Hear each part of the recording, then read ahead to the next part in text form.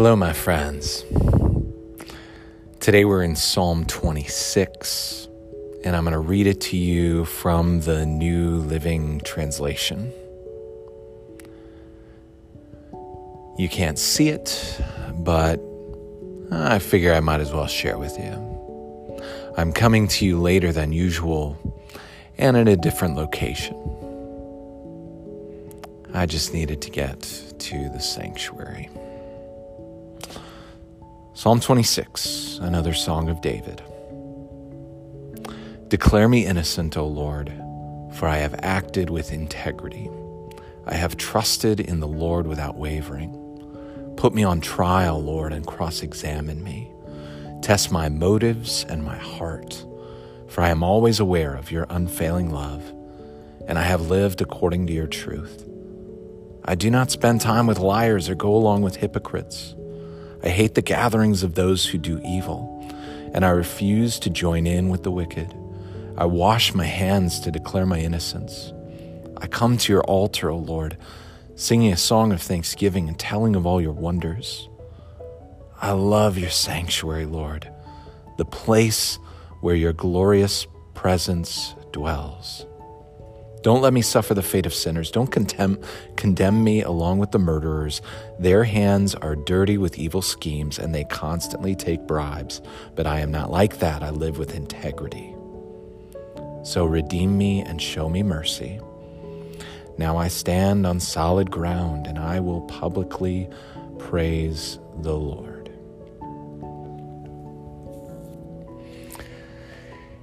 Key verse in Psalm 26 is picked up in the Lutheran liturgy in Matins. O Lord, I love the habitation of your house and the place where your glory dwells. That's a verse worth repeating again and again and meditating on. I've wrestled greatly with Psalm 26, and I found that this really expresses in so many different ways a universal human longing.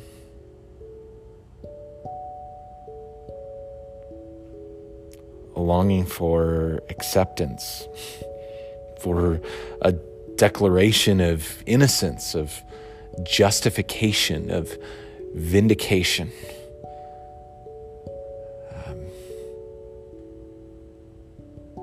We all need that.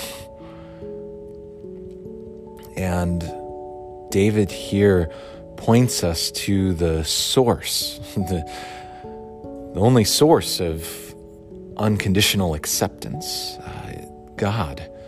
If we keep looking for it in other places, we're going to come up empty. So we may as well be drawn toward the sanctuary. And what really is the sanctuary? This house. It's the place where God dwells, but not just the place. It's the company of people that are drawn into orbit there.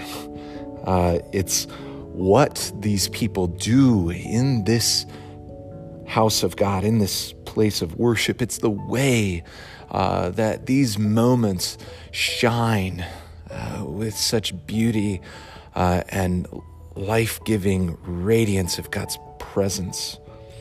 It's all of that and so much more.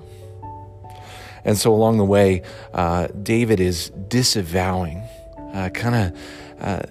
this other stuff that I'm witnessing. It's not me. It's not my place. It's not my people. So, Lord, I don't want to identify with those who are going around peacocking.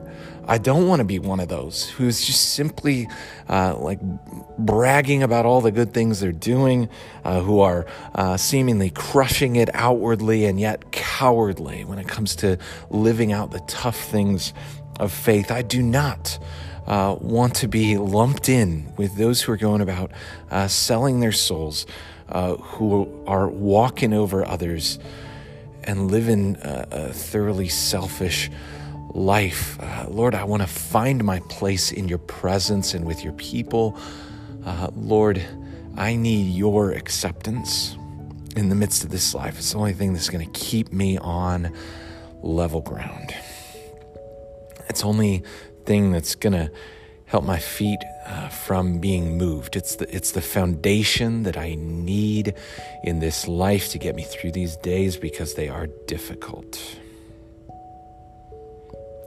I love your house. I desperately need your house, and I just want to be surrounded by your praises. I want them to be on my lips. And I long for this world to be transformed by your presence. Lord Jesus, you were lumped in with the gluttons and the sinners and the tax collectors. You didn't shy away from them. Rather, you ate meals with them. And yet from earliest times, you longed to be in your Father's house, to sit among those who cherish the words of God. You had this zeal and this heart for this place and these people. Lord, help that all these things come together in me. Show me your mercy as I seek your purity. Amen. Thanks for your patience, my friends, because I sure didn't have it today. Peace.